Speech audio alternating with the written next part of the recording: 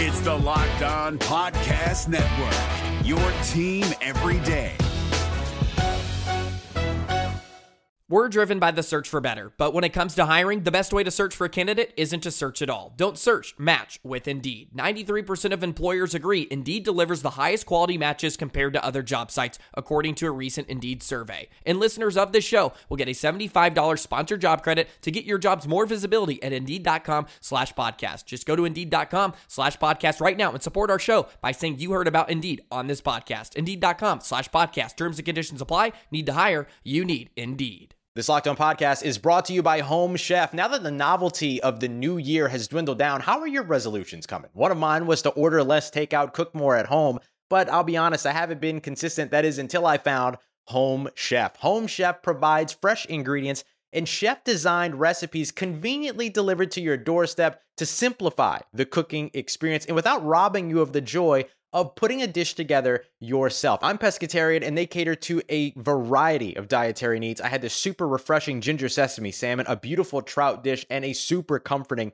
shrimp and vegetable orzo dish, all of which took me less than 30 minutes to put together. For a limited time right now, Home Chef is offering all of our listeners 18 free meals plus free shipping on your first box and free dessert for life at homechef.com/locked on. That's homechef.com/locked on for 18 free meals and free dessert for life. Homechef.com/locked on. Must be an active subscriber to receive free dessert. You're listening to Locked On College Football Kickoff Live with myself, Drake Toll of Locked On Big 12, Kenton Gibbs of Locked On ACC, and Alex Dono of Locked On Canes. Live every Friday from noon to 1 Eastern Time, wherever you get your Locked On favorites on YouTube. Let's take a look around the country in college football. Happy Friday, everybody, and welcome into Locked On College Football Kickoff Live, your place for all things college football, 11 a.m. to noon Eastern Time, every single Friday, wherever you get your Locked On podcast on YouTube. Thanks for making Locked On College Football Kickoff Live your lunchtime listen every Friday. That is Alex Dono of Locked On Canes. That's Kenton Gibbs, Locked On ACC and Locked On Wolfpack. Drake Toll of Locked On Big 12 with you here. And guys, another week of madness in college football with top 25 matchups like Penn State, Ohio State, Tennessee going to Alabama, Duke, Florida State, Utah, USC. But the big story right now, sign stealing in the Big Ten. Michigan, Jim Harbaugh under fire for something, Kenton, that Jim Harbaugh says he had no idea about. Yeah, I'll tell you what, my pinky had no clue that my thumb picked up a cup today either. Everybody's confused these days. You know what I mean? I don't understand why everybody's after little old Jim Harbaugh, but I will tell you this. If he is, in fact, found guilty of these alleged violations, if he did, in fact, send a staffer to watch Brian Ferentz-led Iowa offense, and then he sent the staffer to watch Minnesota with PJ Fleck and rowing the boat. Ladies and gentlemen, he's a sicko. He's a sicko that has violated multiple international laws, and he needs to be on the watch list. He needs to be on the watch list. All I'm saying is, if he violated these rules, he needs to have to go to everybody in his neighborhood, knock on the door and say, I'm Jim Harbaugh. I forced somebody to watch Brian Ferentz offense. That's all I'm saying. That's all I'm saying. Dono, I have always heard, I was in and around the Baylor scandal in 2016, which was certainly not close to this, but the one thing that was echoed constantly was the head coach knows everything that happens in a pro. The head coach knows everything that occurs, and that applies for the biggest, the smallest, and scandals like this. I find it hard to believe if this happened that Harbaugh was in the dark.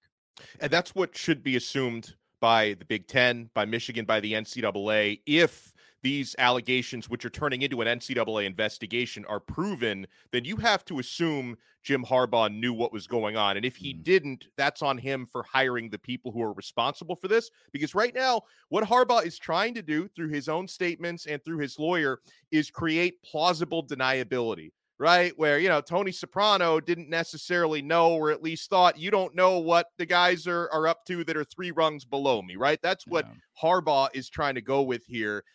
And I think we're all learning a lot about college football today since these allegations have come out. I will admit, I've covered this sport for a long time. I didn't know that since 1994, you're not allowed to do in-person advanced scouting of opponents, that's an NCAA violation, that you're only allowed to watch film for the simple reason of you're not going to pick things up on film that you would pick up in person, which come to signs and sign stealing opportunities and all of that. And, the person who could end up being the fall guy here, or at least the one that I think Harbaugh is going to make the fall guy here or try to, is a staff member, Connor Stallions, who's an off-field analyst for the Wolverines since May of 2002. That's when the allegations start to come up here. He's been a coach in some capacity at Michigan going back to 2015, where he called himself a volunteer coach at that time. He seems to be the one that the NCAA considers the person of interest for organizing this. But I completely agree with both of you guys. I mean, if this is proven, again, this has got to come down on Harbaugh. And if I'm Michigan and I'm looking at my head coach, well, didn't, we just suspend him, or he suspended himself, or whatever that was, for 3 games for completely separate violations, recruiting violations during COVID? This is just another strike here. So I'm interested to see what comes out of this, and if this could actually put Jim Harbaugh on the hot seat at Michigan. It's always the weird rogue staffer that did it. It's never the head coach's fault. It's one guy. But Donnie, what year was that he got to Michigan? This assistant coach got to Michigan. 2015. The guy's been there for 8 years. Yeah. The guy's been there for 8 years, and one day woke up and said, I'm going to go underneath the head coach, behind his back, and I'm going to orchestrate this big whole deal where we're going to scout out opposing teams' signals. Kenton, none of this is making any sense. How about this, okay? I heard that Michigan State is looking for a new head coach. I'm hearing that Michigan may be looking for a new head coach. I've been in North Carolina for about a decade now. I told myself that I was going to avoid coaching. But if need be, I know that y'all got out of paying Mel Tucker $90 million or so. I know that U of M is probably going to get out of paying Harbaugh a ton of money as well. All I'm saying is, us three need to get out of this here recording booth and head on up to Michigan, okay? I promise you, we'll run a clean program. We won't steal signs. We won't steal signs. I wouldn't know the first thing about how to steal a sign, so we're good. We won't steal anything but money from the programs. That's it. We'll get away with some legalized bank robbery. But very seriously, I don't understand what is going on with these coaches, that you are in a position where the world is in your hands. If you look at Michigan's roster, objectively speaking, they are a virtual all-star team compared to the rest of the conference, with the exclusion of Penn State and Ohio State. What are you doing? You don't need to do this. You are better than everybody by a mile. And the part that really blows me about this the most is Jim Harbaugh is a guy who prides himself on doing it the right way, who talks about, some people were born on third base and think they hit a home run.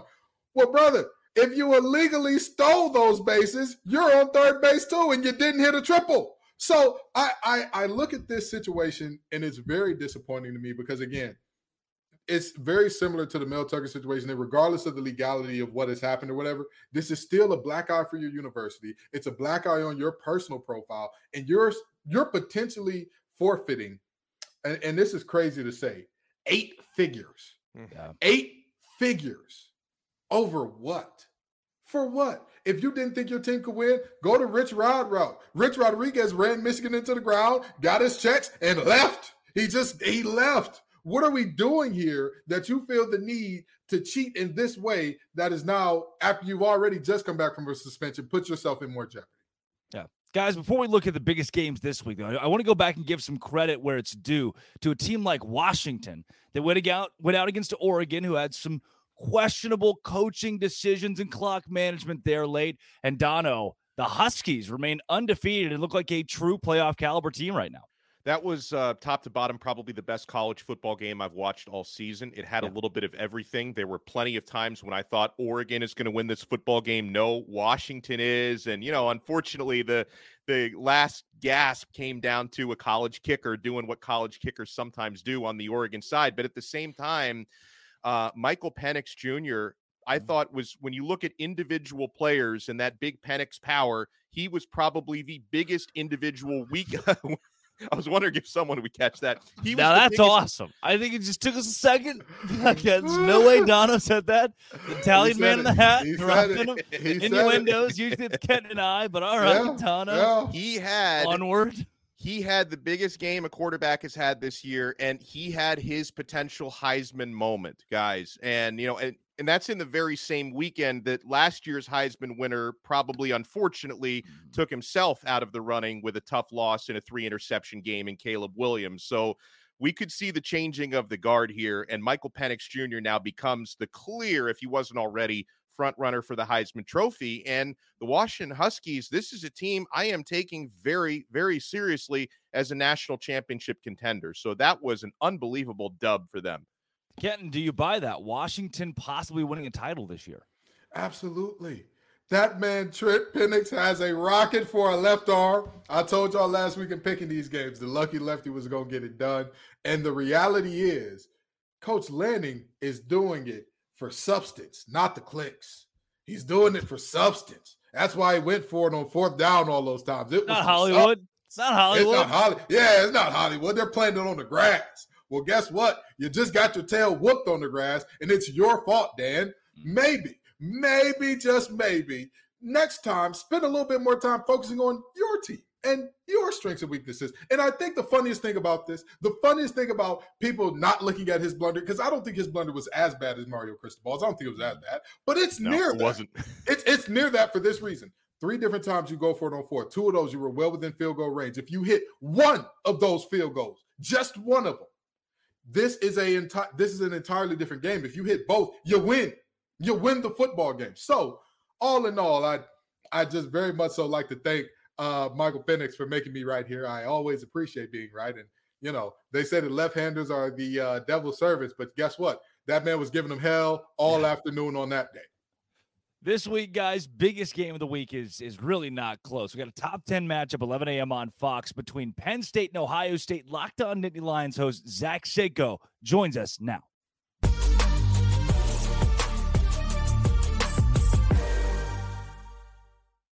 Zach Seiko, Locked On Nittany Lions, Penn State, Ohio State. Give me your case for those Nittany Lions to get it done in what would be an upset, a 4.5-point upset on the road this week. Yeah, and for it to be, it's going to be an upset, but this is a very close game. The margin's not very far. Penn State, I think, on a neutral field is actually a favorite in this case, but the Nittany Lions have taken a leap forward here. The Ohio State Buckeyes, in my opinion, have taken a slight step back, and Penn State also catches Ohio State.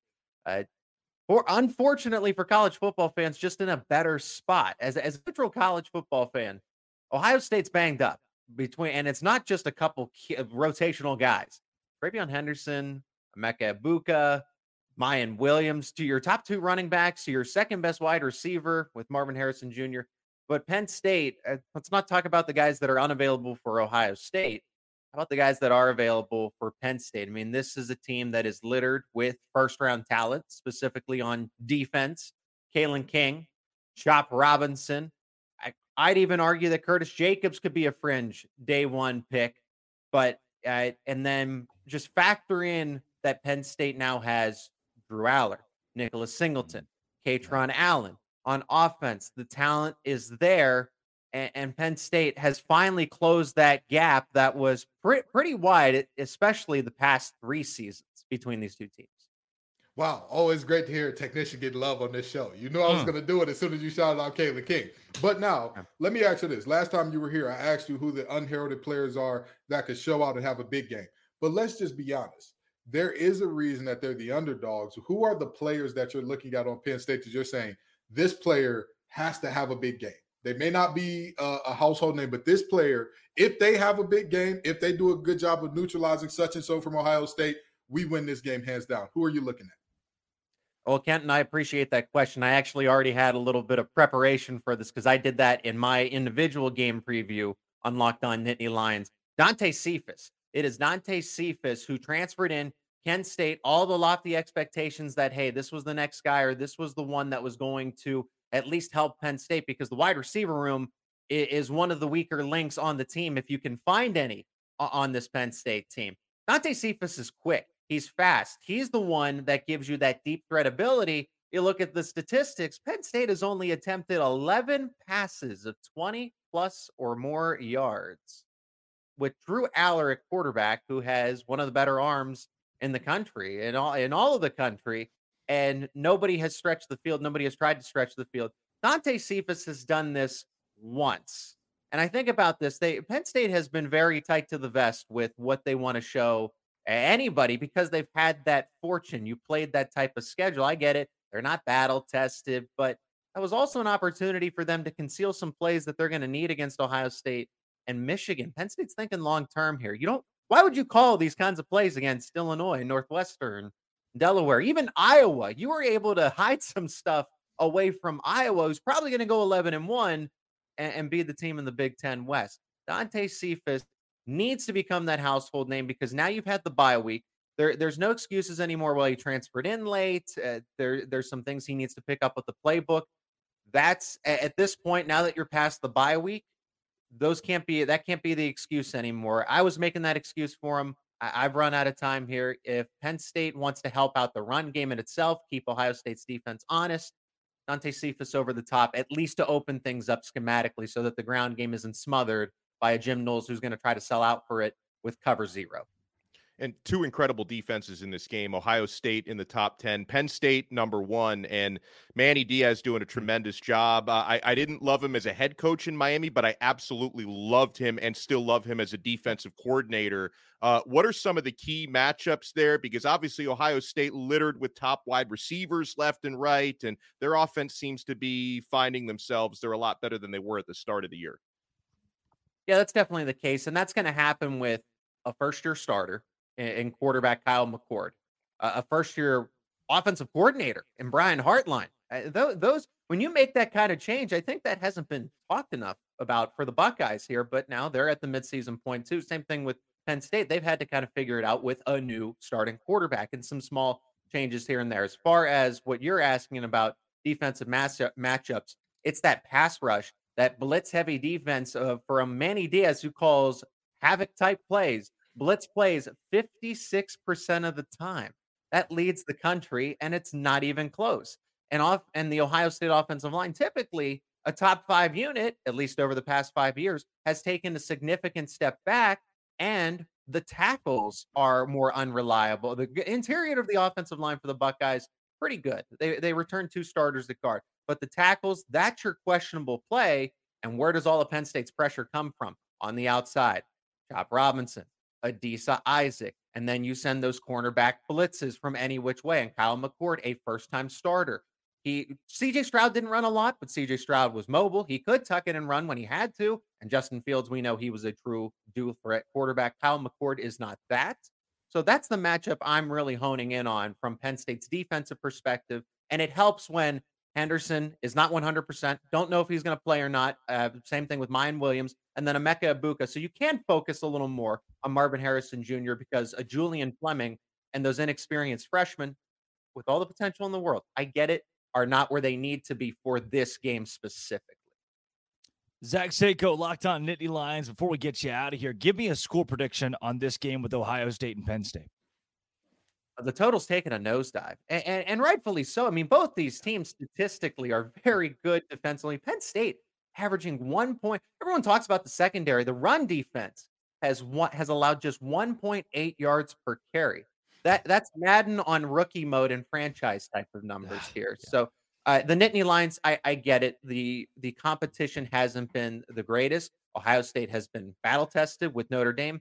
Penn State played Iowa and West Virginia and handled them pretty well. We're finding out, Drake, you know this. West Virginia is much better than advertised. I'm going to go 27-22. It's going to be I go with the weird score for Ohio State because I don't think they'll have any problems moving the football. It's getting down into the red zone where they've been average. They've been okay. And Penn State, especially if you don't have Henderson and Williams at full strength and the play gets a little tighter down there, you're not going to, when it gets too close to the end zone, you are not going to have that capability of pushing the line of scrimmage forward. And Ohio State's going to settle for field goals. Penn State's going to get that pressure, cause some turnovers and short fields. And what they've been doing, grinding opponents down to a victory. 27-22 Penn State. Not just a cover, an outright win for the Nittany Lions. That's Zach Seiko of Locked On Nittany Lions. Zach, thanks for joining Locked On College Football Kickoff Live. Absolutely. Thanks for having me back. Appreciate it.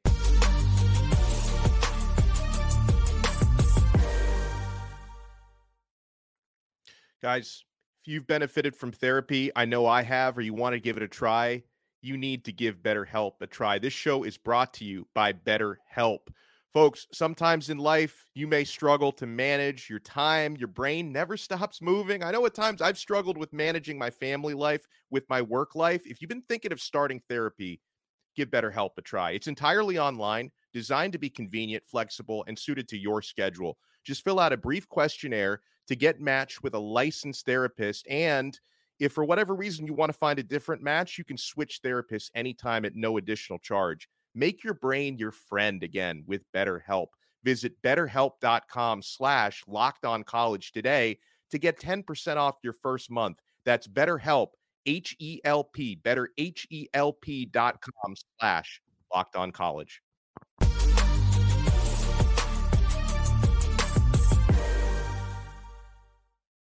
Guys, it is time for my favorite segment. That is Tell Me Why. And before we get into, here's a little bit extra this week. And before we get into the actual Tell Me Whys and clips from across the channel here, Ken, I think I'm sold on the Penn State Nittany Lions. This was not an emotional Zach Sako. This was not an overly charged, fired up for a big game Zach Sako. This was numbers, facts, figures, who plays, who doesn't. Penn State has the edge in this game somehow.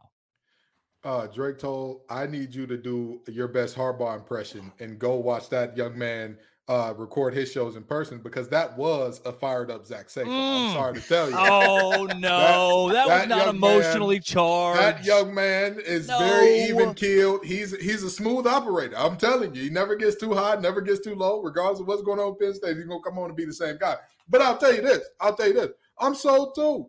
I love Penn State in this one too, because number one, Ohio State is banged up, which he referenced earlier. But number two, we talk about Ohio State is battle tested against some better teams and all that. I'm just gonna be honest. Notre Dame has a ton of Dr. Jekyll and Mr. Hyde in them. And even beyond that, in terms of your physical play, they finished out the game with 10 players on the field for the last two plays. And where was the ball run, Dono? You watched that game. Where was that ball run, Dono? Oh, in the middle? It was ran where the 11th guy would have been. Oh, I'm sorry. Where the 11th guy was. More specific, Dono. He's a football player. 10 men on the field. But that's my point. Penn State's not going to have that problem. James Franklin has historically had troubles winning the big one, right? That's been the thing. But here's the thing. James Franklin has never had the horses in the stable that he has right now. I think it's fair to have that criticism of coaches who have had all the biggest names, all the stars, all that. James Franklin is just now getting that, and I think that he shows it. I think he shows why, at the end of the day, there are questions about Ryan Day's ability to win a big game as well, and I think that this one elevates those questions up until he plays that school up north. Yeah, Dono, you buying that here. You like Penn State. You can sell me as far as covering the 4.5 point spread. I'm going to stick with that. So I am betting Penn State plus 4.5. At the same time, I think this is going to be a very close game. I like how Zach mentioned if it was, at a neutral site or if it was at Happy Valley, of course, Penn State would probably be favored. I do still see value when Ohio State is the home team in a tough place to play, packing over 100,000 fans in there. The injuries on the Ohio State concern me. From a Penn State side, listen, I know we can say it 100 different times. They have been a dink and dunk team this year, whether that's just by design or taking what the defenses give to them. I still can't automatically say, hey, the downfield passing game is going to go from 0 to 60 against Ohio State's top 10 defense. So as far as picking a straight up winner, I could see Ohio State winning by a point, 3 points, but I am taking Penn State plus 4.5. So we got a comment here from Mr. Jones. The Big Ten is weak. In the SEC, Ohio State would be Kentucky. Now that seems pretty hyperbolic to me, guys. You can see Kenton Gibbs and see you rolling your eyes here for Mr. Jones. Pass me a bottle. This guy's obviously been drinking, Kenton. He hasn't just been drinking. Get him blood tested. Get USADA involved. Can I get a Counting Crows reference? Anybody here? Listen, all I'm saying is let's see if he's off some beaver tranquilizers or something like that as well, because this is ridiculous. Where does the SEC get off? I get it. You've won a lot of championships. You have historically been the best. I'll give you every bit of props for that. I'll give you every bit of kudos. Clap it up for the SEC, everybody. Clap it up for the SEC. But Yesterday's price is not today's price, in the words of Fat Joe. Yesterday's price is not today's price. We live in a performance, what have you done for me lately industry. And last time I checked, folks, the SEC did not have a winning record out of conference against the Power 5 this year, did they? 3-6, right? 3-6. 3-6. Oh, okay. Yeah. So somehow I'm supposed to believe that this 3-6 conference, the conference that made North Carolina look unbeatable, made their defense look like the 85 Bears, the conference that made Quinn Ewers look like the next coming of Peyton Manning, the conference that had multiple teams walk into their trap and take over their trap in non-conference, all of a sudden, because they're playing each other and it's somebody's sorting to the top, oh, they're the best. Oh, the Big Ten can't compete. Oh, no. Ohio State's just Kentucky. Come on. Ohio State is Kentucky. I'm going to just tell you this. I hate to quote Tar Heels, but I'm going to have to do it. I'm going to have to quote the most famous Tar Heel of all time. Stop it. Get some help.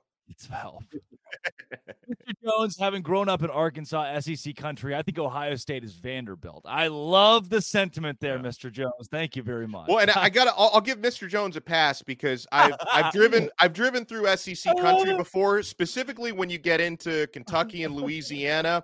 Every few miles, there are whiskey distilleries. So, if he's taking those tours, getting those samples, I'm going to give the guy a pass. And listen, there have been some years where you can make that argument. A lot of years where you can say, the second or third best team in the Big Ten would be Kentucky in the SEC.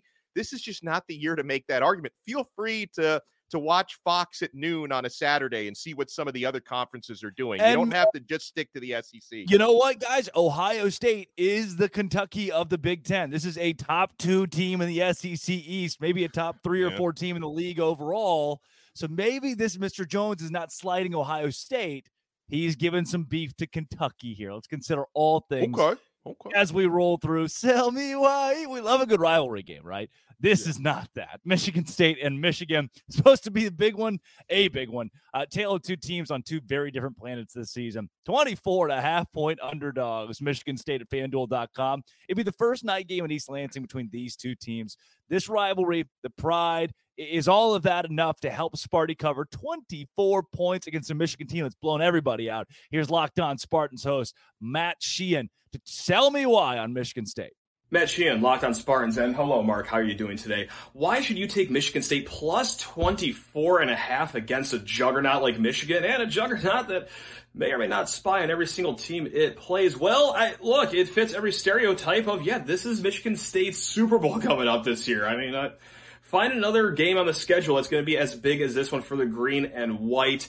I'm not sure if a luxurious bowl game is in the future, so they're going to give every single ounce into this game. Now, just all that rah-rah stuff aside, it's going to be a nasty game in the state of Michigan, and with 24.5 points, that's a big total. We'll see if they can get the air raid going on the Wolverines side of things, and also I'm going to leave you with this little nugget here. Michigan State at home, whether they're a good team, whether they're a bad team, they have covered 6 of their last 7 games against the Wolverines at Spartan Stadium. They show up. They show up when it's time to play those guys at home. So, 24.5 points. That's why you take it. I mean, we are really not talking enough about how Michigan State's offense is Iowa in disguise most weeks. This is not a good Michigan State team. And I get it, right? The Mel Tucker situation, these kids are reeling. We're talking about 18, 19, 20-year-old kids going out there. So I understand it. But, Kenton, this Michigan team's been rolling through everybody. I don't know if I see why this week's different. We need to rename this segment Sell Me Spies, because I don't care if they got the KGB, the MI6, the CIA. I don't care who Michigan got spied. Michigan is going to dominate this game. Yeah. Here's the thing. Michigan State, by the way, they have already scouted out Michigan State based on what we know. Report away. Yeah, they've already got it. And not only that, here's the biggest thing that I look at when I talk about this game. Michigan State has gotten better every week in terms of their losses have been closer ever since that Washington loss, and they've gotten closer and closer and closer. They're going to be a team that still doesn't feel good about themselves. A closer loss is still a loss.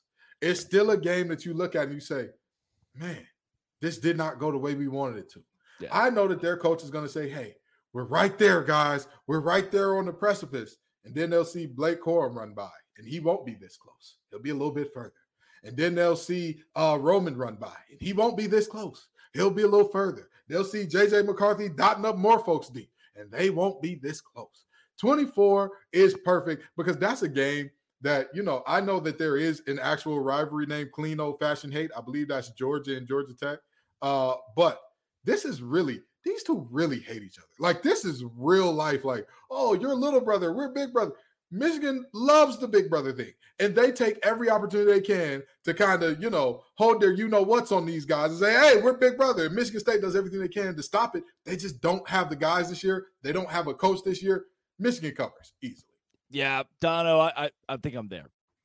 Yeah, I mean, Michigan obviously has a big quarterback advantage with J.J. McCarthy playing on he's not going to win the Heisman, but he's playing at a Heisman candidacy type of level. He's not taking that from Penix, but he's playing very well. And then another way to look at it, guys, is obviously Michigan is the better team. And I know Michigan State, if there's one game to get up for emotionally, it's this one. But still, going back to Michigan, who I think is going to cover this big spread, I think about the way that this now scandal could affect Jim Harbaugh's mindset.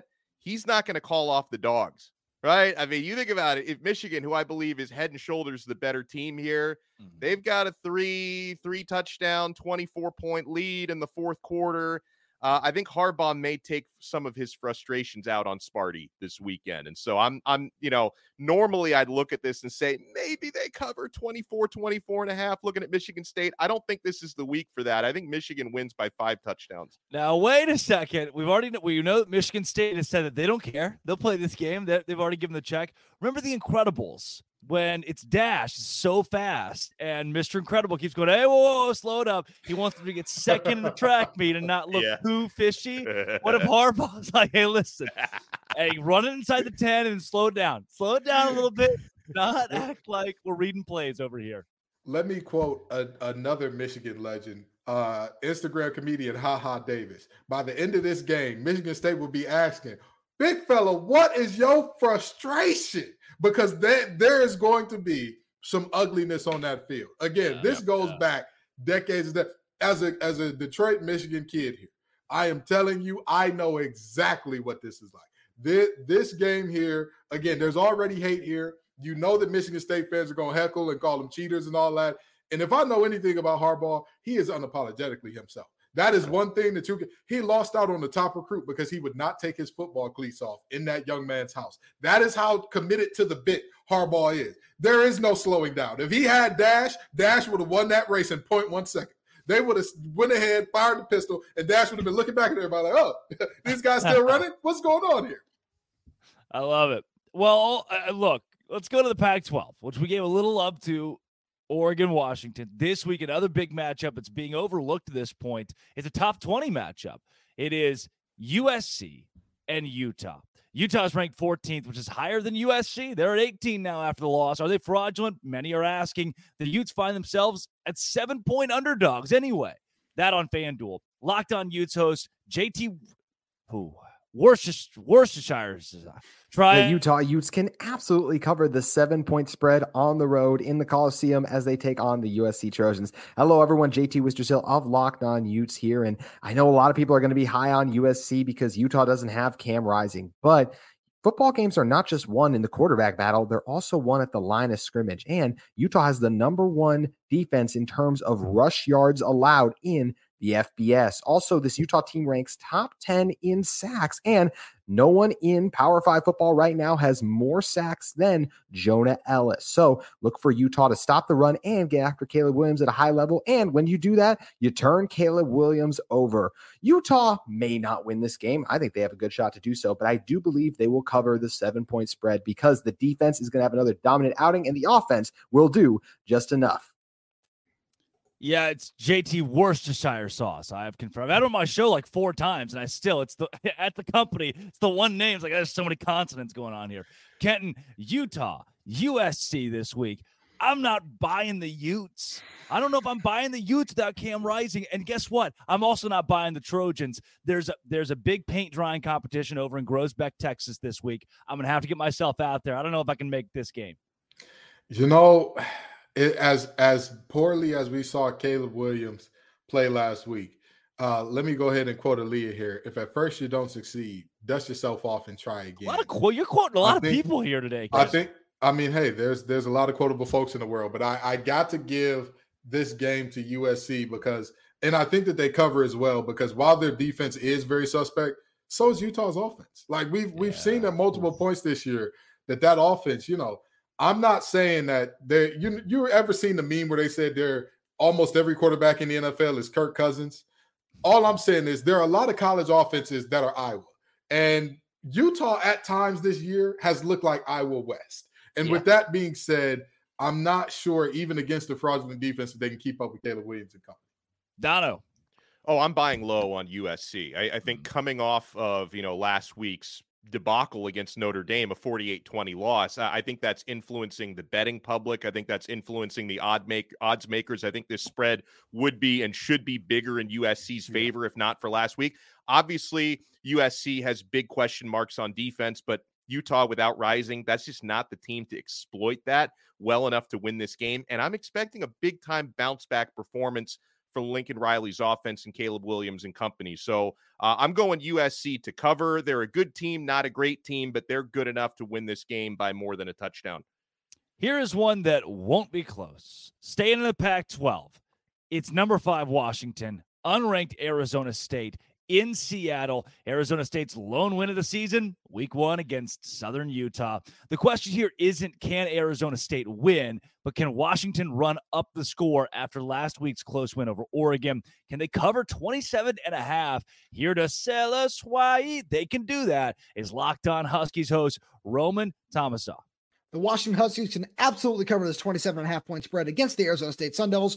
I'm Roman Tomashoff of Locked On Huskies. And the first thing we have to think about is, of course, Heisman favorite Michael Penix Jr. That's right. The Husky quarterback has been just fantastic this season, leading the Huskies to not only a 6-0 record and the number 5 spot in the AP poll, but the Huskies have at the very least pushed, or if not covered the spread in every single game this season. The only one they even, considered pushing was against Oregon this last week.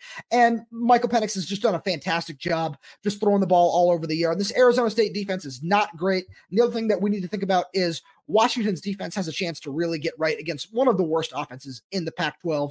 So with that being said, I think the Huskies can force a couple of turnovers, maybe even get 3-4 sacks on this Arizona State offensive line. And with the way that they put up points, I think that it's very easy that the Huskies can cover the spread this weekend. Yeah, here's what I'm hearing, Dono. Washington good, Arizona State bad. That's enough for me. I'm passing on this one. I'm not going to pass on talking about it, but I'm going to pass on betting on it. Can Washington cover 27.5 points against a bad Arizona State team? Sure. Should they? Probably. But I'm passing on a number that big coming off a game as big as Washington just had, right? One of the biggest wins any team in college football is going to have regular season all year long. There's obviously an opportunity at a letdown. Now, a letdown game for Washington is still good enough to beat Arizona State relatively easily. But with that said, I'm not betting minus 27.5, not after last week. There could be a bit of a letdown and a hangover. I'm staying far, far away from this one. Yep. Kenton, final score 48-24 is not a cover here. Here's the thing. Arizona State is not a good team. They are 2-4 against the spread this year. Penix has looked amazing, but let me tell you something about that 2-4 against the spread. Their only 2 wins against the spread have come when the opponent has double digits to cover. I think this is another one of those games that, Arizona State, the public perception of them is a little worse than they actually are, number one. I'm not saying they're a good team. I'm just saying everybody thinks that they should be relegated down to FCS immediately, which I think a little bit of a reach there. And even beyond that, I'm looking at this Arizona State team and I'm saying to myself, y'all probably don't need to do that much to not lose by darn near 30 or 30 plus in a game where, again, Washington's coming off a huge, very explosive win where that they gave everything they had. They're going, it's all right, take it easy their way into a 14 to 20 point win this week. Guys, I'm starting to break out in hives. We've spent so long not talking about the SEC. Let's get back to it. Tennessee and Alabama this week, one of the biggest games in the country. We will be joined coming up next by Luke Robinson, host of Locked On Bama. But first, Dono. Guys, you got to snap into action this football season, this NFL season with FanDuel, America's #1 sports book. We've just heard all these sell me whys. Right now, new customers at FanDuel get $200 in bonus bets guaranteed when you place a $5 bet. So if you've heard us talking about all these numbers and these lines, you want to sign up today, it's a great time to do it because you get $200 in bonus bets, win or lose, at FanDuel right now. If you've been thinking about joining FanDuel, there's no better time to get in on the action. The app is so easy to use. There's a wide range of betting options, including spreads, player props, over-unders, so much more. Visit FanDuel.com/lockedon and kick off the NFL season. FanDuel, official partner of the NFL.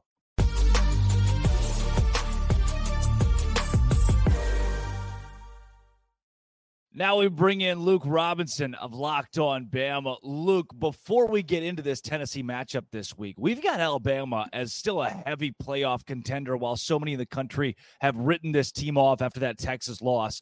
I know Alex and Kenton both have some questions about this game, but I want to go more holistic. This Bama team, to you, are they playoff caliber right now? This year, yes. I think in years past, no. And I mean, the problem with Alabama is they're generally compared to other Alabama teams. I mean, is this team as good as the one that had Tua and Jalen Hurts and Damian Harris and Josh Jacobs and Najee Harris and blah, blah, blah? No, it's not. I mean, it's just not. But this year in college football, it's just not a great year. The teams are pretty good, but they're not great. I would not put them up there with, Bama 2020, LSU 2019. I just wouldn't do it. But I think they've got a shot. Now, the other thing is the schedule sets up pretty nicely. In fact, I would say it sets up just right for Alabama. You play Tennessee, who is ranked enough and who's good enough to at least give you some credit, not take away from what you accomplished. Then you welcome in LSU. I assume they'll take care of Army this weekend. LSU Bama could be a game day type scenario because that's going to be one of the biggest games. It's going to be 7 o'clock. CBS is going to be a big deal. A lot of eyeballs on it. Then you go to Kentucky. Again, I know Kentucky's lost 2 in a row. They haven't looked really great of late. But Kentucky is one of those teams that has garnered some respect. So it's not the Kentucky of 15, 20 years ago. Then, of course, you have the Iron Bowl. And, look, we all know when you play Auburn in Jordan-Hare Stadium, that place is an Indian burial ground made out of crashed UFOs. Strange things happen. People are going to give you credit for it. And so that's good. And then, of course, you probably play a Georgia team that is either going to only have one loss or maybe be undefeated. And if you can take care of that, there's no way you keep Alabama out of the playoffs. Yeah, I 1,000% agree there. In terms of this game in particular, right? What is the one thing that concerns you most about Tennessee? What is the one thing that you look at with Tennessee where you say, if Bama ends up losing this, it'll be because this thing happened with Tennessee? Yeah, the only thing better than the rush at Alabama when it comes to sororities is the rush for Tennessee on the pass rusher. I mean, on the passer. I mean, they get after it. And Alabama doesn't protect their passer very well. I mean, look, Jalen Milroe is very big, very strong, very athletic, very fast, very mobile, and he's getting sacked about 5 times a game. That's a problem. And I don't think Alabama's played a pass rush quite as good as this Tennessee one. Now, A&M's up there. A&M's very, very good. And the difference was we played A&M on the road and we played Tennessee at home, so maybe that helps Alabama and keeps them from 1 extra sack. But I think the goal is going to be don't give up any more than 5 sacks. I mean, I think at this point, as an Alabama fan, we're all relegated to, hey, we're going to be sacked 5 times, whether it's all on the offensive line, whether it's Jalen Milroe not throwing the ball away when he should or not taking off and trying to get some extra yards, whatever the case may be, 5 sacks is going to be what it is. Don't give up like 8 or 9 sacks. That's going to be the biggest thing. And I'm telling you, it's a threat to happen. So last week against Arkansas, obviously a lot closer than it should have been, but I think it can be a good thing when a great team kind of escapes with a narrow win. I'm sure Nick Saban has taken a lot of teachable moments out of that Arkansas game. What has the message been from Nick this week, and how do you expect them to respond? Saban is trying so hard. You can read it in between the lines here. He's trying so hard to figure out what's going to press this team's buttons. This team has not put together a full game yet. Jimmy Stein and I say it on Locked On Bama all the time. a team plays its best once or twice a year, its worst once or twice a year, and everything in between is what you actually are. And I think Alabama has sort of been what they are this entire time. So maybe they'll put together one of their better games. I mean, they're sort of due for one. It would be nice to see.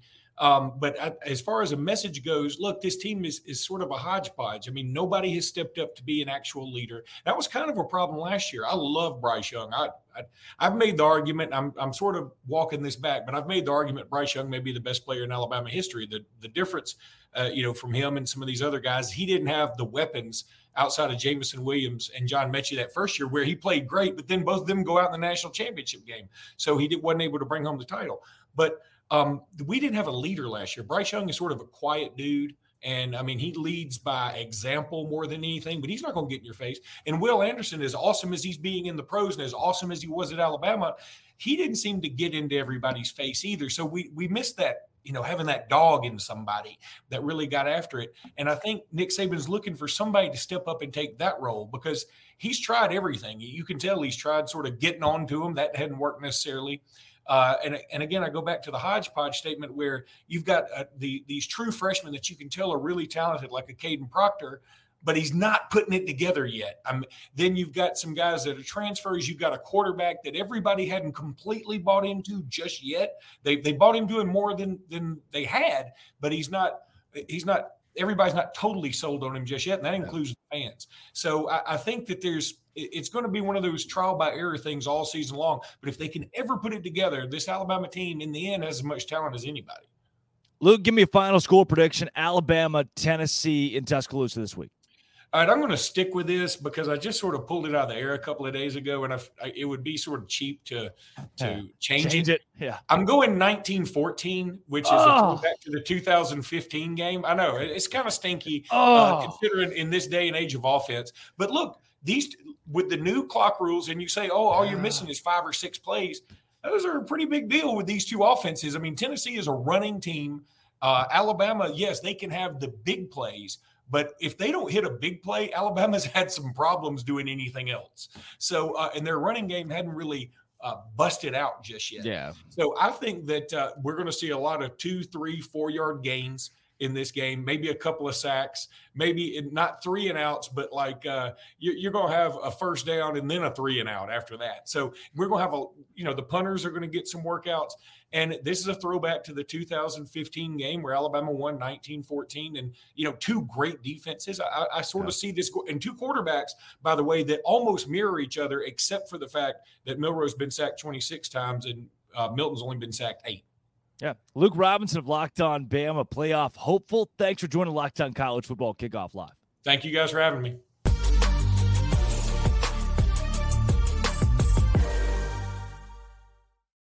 My legs feel great, and they look really good in my Bird Dog shorts. Guys, I've been loving Bird Dogs since they came aboard here at Locked On. They've opened my mind. Bird Dog stretch khaki shorts are designed to fit slimmer through the thigh and the leg, giving you a truly sculpted look.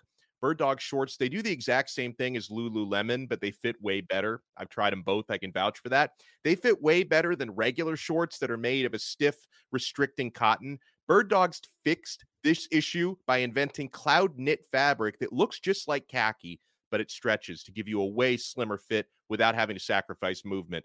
And I need this in Florida badly. Bird Dogs uses anti-stink sweat wicking fabric to keep you cool and dry all day long. They are functional for every occasion. Guys, go to birddogs.com/LockedOnCollege or enter promo code LockedOnCollege at checkout for a free Bird Dogs water bottle with your order. That's birddogs.com/LockedOnCollege for a free water bottle at checkout. You won't want to take your Bird Dogs off. We promise you.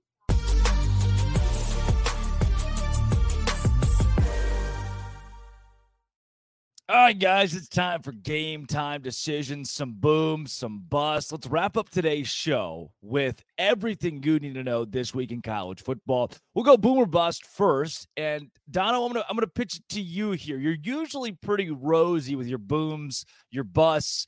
Where are you leaning this week? Do you give me a boom? You give me a bust? What do you got?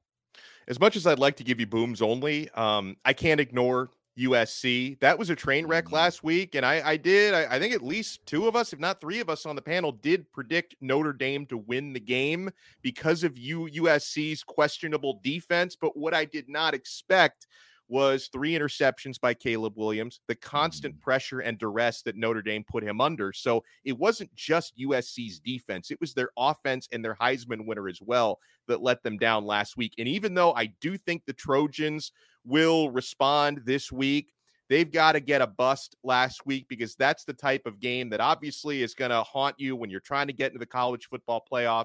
And unfortunately for Caleb Williams, that performance probably takes him completely out of Heisman contention. So that is my bust. For my boom, Mizzou got a big win last week, but I want to go. Sorry, Kenton, if I took yours, my boom. You can go into more detail. I'll let you have the rest of that, because for my boom, I go individual. I don't know if we're allowed to do this, but Michael Penix Jr., I thought nobody raised their stock high, and the stock was already soaring, but it's booming now to the moon. Nobody raised their stock higher last week, getting that win with that throw that he made, in addition to a bunch of other tremendous throws that he made. That was a Heisman moment for the Heisman Trophy frontrunner. That's going to be on every highlight reel when he receives that award in a couple of months in New York. So Michael Penix Jr. is my boom. Ken. Yeah, so he got me with the Mizzou boom, and that's all right. That's all right. It's okay. I'm gonna tell you this: if we're talking individual players, Luther Burden III. Okay, he's a receiver out of Missouri. He had 100 yards per game, or over 100 yards actually, well over 100 yards. The lowest that he had in any of the 5 games leading up to this was 114 yards. Last week, 2 receptions for 15 yards. He's coming back with a vengeance. He's going to do something crazy this week. I'm already expecting it. I'm already calling it. I'm already seeing it. And my bust for the week, I hate to have to do this, but too many people say I'm biased, and they say I'm a homer, and they say do it. So I'm going to bring them on down to the carpet. Dave Doran and the NC State Wolfpack, come on down. You let a team beat you completing 4 passes? Ugh. 4 passes with a backup quarterback. Wait a minute, there's more. You let a team beat you, and you had more drops than they had completions. You let a team, the lowest average score in the ACC, the lowest scoring offense in the ACC is Virginia. Averages 22.3 points or something along those lines. You put up 3. Yeah. You couldn't score a point per quarter? Yeah. Come on down. Bust of the week. A team that many people saw as the dark horse of the season. That had to be a low moment. I expect the Pack to bounce back. I really do. I expect them to be better going forward. But they need to be called to the carpet for what was an abysmal performance last Saturday in Wallace Wade. Non-competitive is the way I would say. Non-competitive. Give me my boom this week is a team that we didn't talk about much past their loss to Washington State, but it's Oregon State. And the reason I put the Beavs as my boom is we're going to look up in a few weeks at 9-1 Oregon State and think, wait a second, here's a team that is fighting to stay relevant in college football and be in a Power 5 conference who might win their Power 5 conference championship in its last year of existence. They're at Arizona this week after a double-digit win against UCLA. That's probably a win, though Arizona also a booming team right now who's been pretty even keel this year. At Colorado, that's a win for the Beavs. Stanford, give it to them. 9-1 going into Washington and then Oregon. Certainly they should lose those games, but now the story flips. It's not, Oregon State's just piddling around playing Washington or Oregon. Now this team looks pretty legit. Oregon State, a boom. And guys, we can't let them escape. We can't let Louisville escape without giving them a bust. Yeah. Talk about non-competitive. This game in the second half, the Cardinals were held scoreless. They were 7-point favorites last week. What I said, rat line.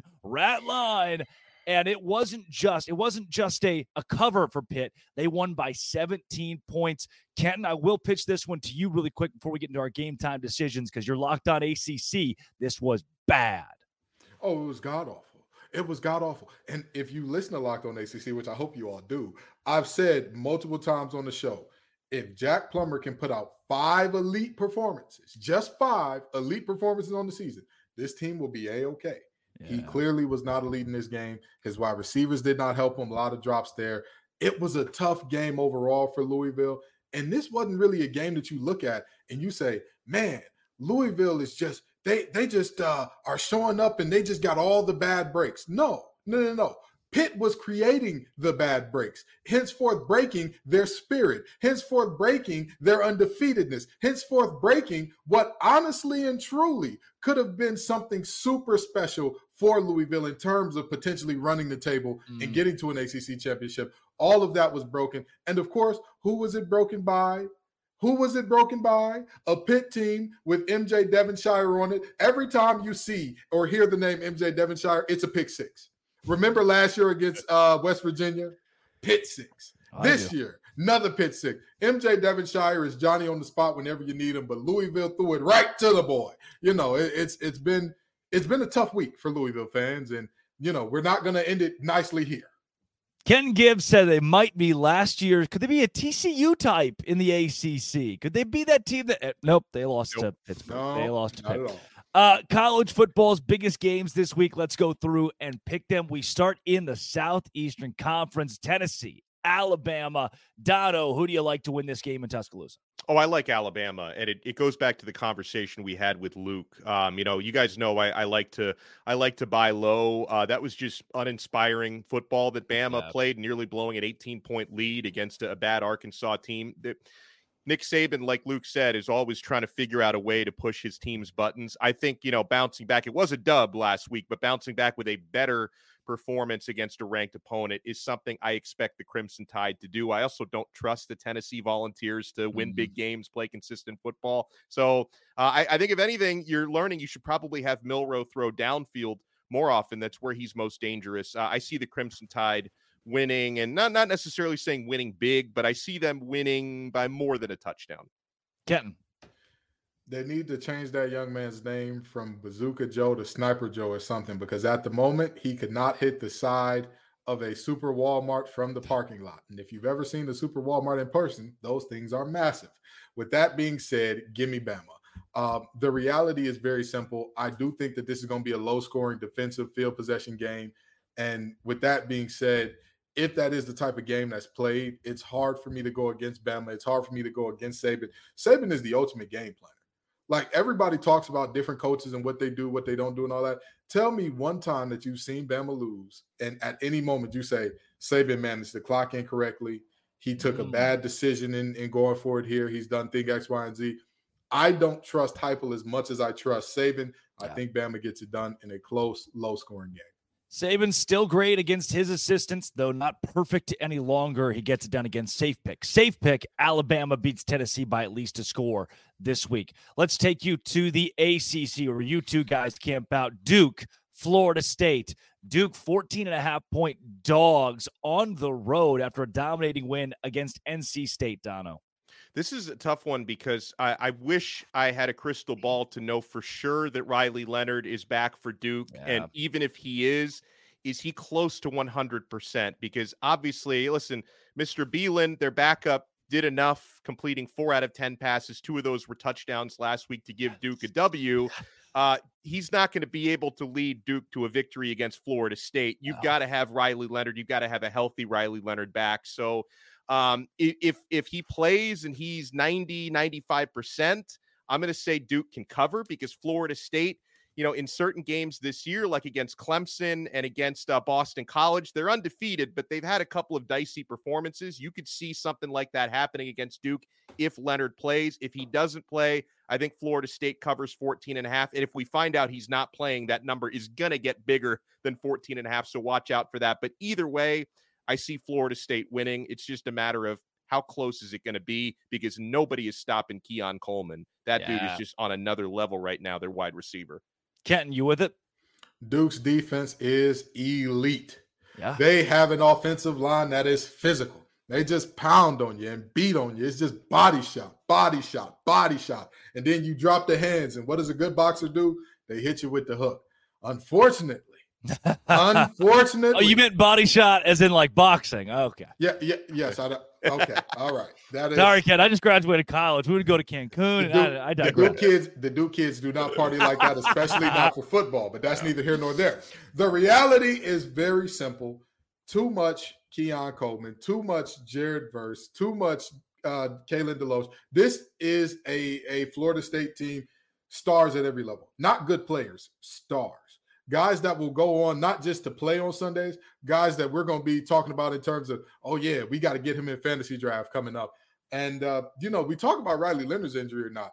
Johnny Wilson, what's going on there, right? Because if he's good, that's another one that can influence this line, because while Duke's secondary is good, while their defensive line is good, and Florida State has struggled a bit up front at times this season, I don't see a world where they can check both Johnny and Keon for an entire game and this thing be close, especially without Riley Leonard, because from what I saw last week and how bad his hobble was, even if he does play this week, he won't be anywhere near the Riley Leonard that we've seen, and his legs are a big, big part of not only his game, but a part of Duke's offense. So with that being said, regardless if Riley Leonard plays or not, regardless of his Henry Beelan, don't matter. You know what I mean? It could be Riley Leonard, Riley from Boondocks, O'Reilly Auto Parts. Give me Florida State, and they're going to cover. Before we close this thing out, we already covered and sell me why USC and Utah. So we'll give you Penn State, Ohio State, 11 a.m. on Fox. Gus Johnson, Joe Klatt on the call. Kenton, who do you got in this matchup? These defenses are going to prove to be human. Both of these offenses are going to have very great days. Go the over. I'm going to go 31-28 Penn State. Penn State with the upset outright, Dono. I'm going the other way, Ohio State by 3 at home. So I think Penn State will cover, but just not quite enough. We stay low scoring. I'm going to take Penn State to win this game 20-17, 37 points combined. Penn State gets it done on the road. We got it done today. That's Kenton Gibbs, Locked On ACC and Locked On Wolfpack. That's Alex Dono of Locked On Canes. Drake Toll from Locked On Big 12. Thank you for making Locked On College Football Kickoff Live your lunchtime listen, 11 a.m. to noon Eastern time every single Friday, and wherever you get your podcasts as well. This has been and always will be Locked On College Football Kickoff Live.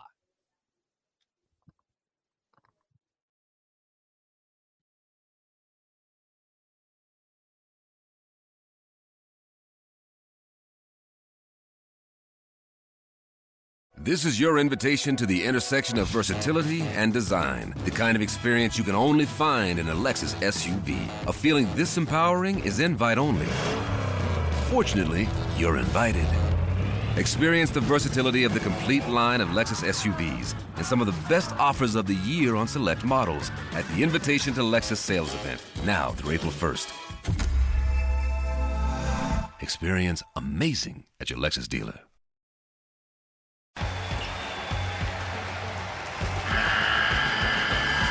The NCAA tournament is almost here, and listening to Locked On College Basketball will give you the edge you need to dominate your bracket. So don't wait. Find Locked On College Basketball on YouTube or wherever you get your podcasts.